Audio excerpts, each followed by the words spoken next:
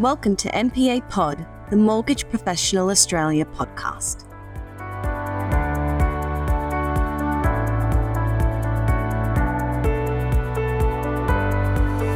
I'm Kylie Spear, and joining me today is Siobhan Willians, Head of Mortgages, Retail Broker at Pepper Money. Welcome to you, Siobhan, and thank you so much for being here. It's such a privilege to be here with you, Kylie, and I'm really looking forward to today's discussion. Well, firstly, Siobhan, SMSF lending is a growing sector. What's behind this growth and why should brokers get involved? Well, Kylie, I think a great place for us to start today is by looking at the size of the customer opportunity within Australia. In March this year, the Australian Taxation Office reported that there are just over 600,000 SMSFs in Australia, with over 1.1 million members. Now, the total estimated assets held within these funds is just shy of 890 billion. Now, the top asset types held by SMSFs by value are listed shares, which represent about 29% of the total assets, and cash and term deposits, which represent about 15% of that total share.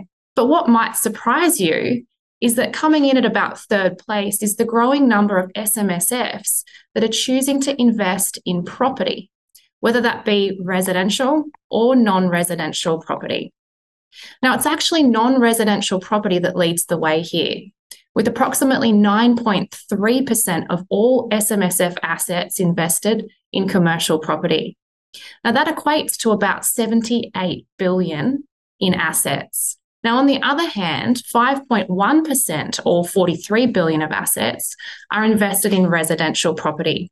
Now, what sits behind these assets is a reported total borrowing at just a tick over 18 billion. So in summary, the size of the pie is significant. Now, let's look at the change in the lending landscape and how this is impacting consumer behaviour. Historically, the major banks were the key players in providing finance for funds and property investment. But in 2018, we saw the banks exit from this space from a new borrowing perspective, which caused non-banks like Pepper to step in and fill this gap. Now, what we're seeing at Pepper is that there are a lot of SMSF borrowers that are still with these old bank-funded loans, and many of them are sitting on rates of circa 10 to 11%. Now, if your owner-occupied mortgage is increasing in rate, the chances are that you're feeling the pinch within your household. But with SMSFs, often Australians don't even realise that they're on rates that are higher than the current market. And that's because their fund is often paying the debt, seemingly in the background, with little to no impact on the day-to-day household cash flow of the individual. Now, brokers have a huge opportunity to engage with financial planners and accountants and really tap into this space. But that's just an example of the level of untapped opportunity within the refinance segment.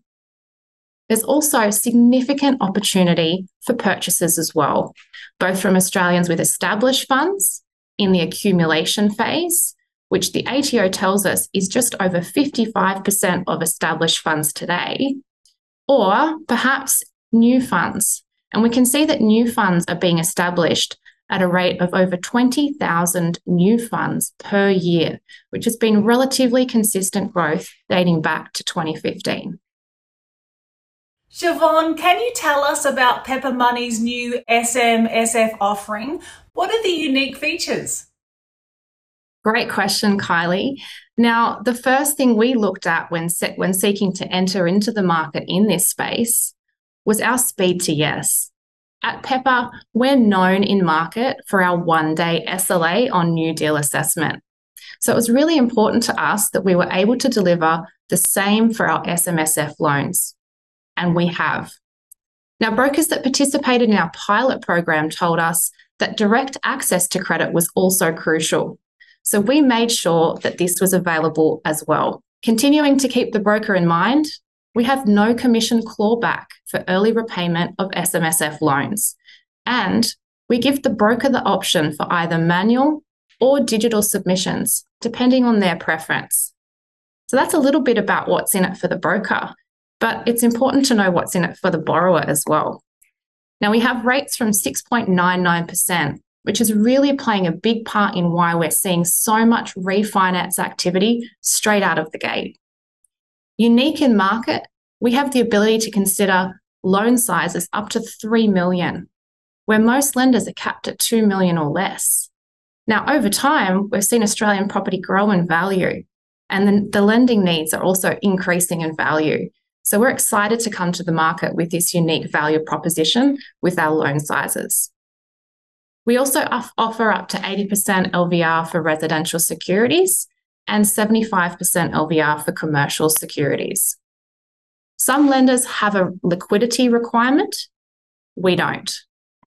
We do require at least 200K in net assets at the time of application, but that's really just common sense, given the deposit a customer would need with the LVR limits that are typically set for SMSF loans.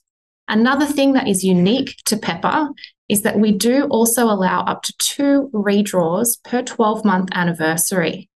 And the redraw is available up to $50,000 per redraw. Now, this is available for SIS Act compliant purposes, such as repairs or maintenance on the security property.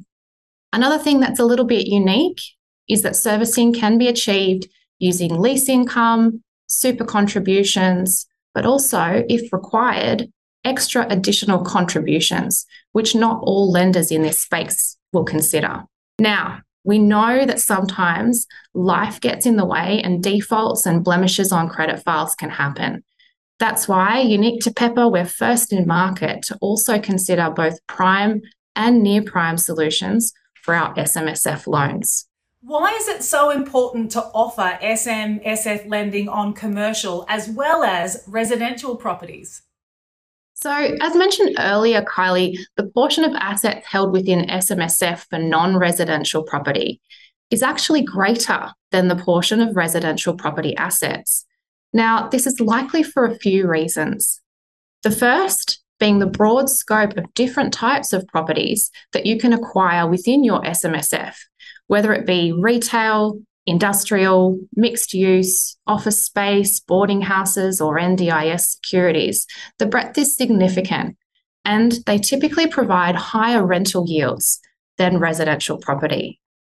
Now, secondly, there are a lot of different rules associated with what you can and can't do with property in your SMSF.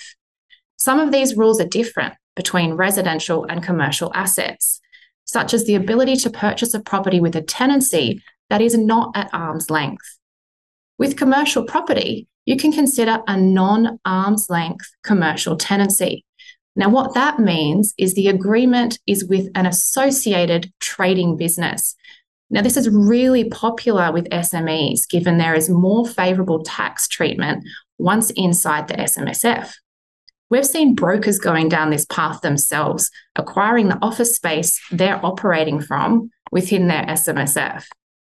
Now, with residential property, you can't purchase a home for owner occupation, but that's not to say that residential property ownership is unattractive by any means. The size of this market is still quite significant at $43 billion in assets, hence why it is important that Pepper offers solutions both for residential and for commercial property loans. And finally, Siobhan, how can you assist brokers when it comes to SMSF loans, including becoming accredited? Well, Kylie, we have so much on offer here for brokers. We've recorded on demand our SMSF training webinar, and this includes video guides on how to complete the servicing calculator that brokers can access through their Pepper Money BDM. We've also developed some great assets to support brokers, including our FAQ, our SMSF product guide, and a really easy to use application checklist. Now, all of these documents are available on our broker website, which can be accessed without login credentials at www.pepperbroker.com.au. Now, if there are any brokers listening that want that little bit extra, you could also book a one-on-one session with one of our amazing BDMs, and you can choose to do that face-to-face or digitally. Now, the accreditation process itself is really quite simple. We have an online questionnaire which covers all of the key areas that brokers need to be across to support a well-packaged loan application? All of the answers to these questions are conveniently, readily available in the FAQ sheet and in our product guide. Now, it's important to note that an SMSF must be set up before any finance application is made or property contract is entered into. So a quick tip from me before we finish up today is to ensure if you're a broker, you should have a good relationship with the customer's accountant or financial planner, as well as your Pepper Money BDM, so that you're covering all bases. Well, thank you so much for your insights and once again for your time today, Siobhan. It was so great speaking with you. Thank you, Kylie. It's been a pleasure, and I hope that the brokers listening today learn a little bit about SMSF. Thank you for listening to this episode of NPA Talk.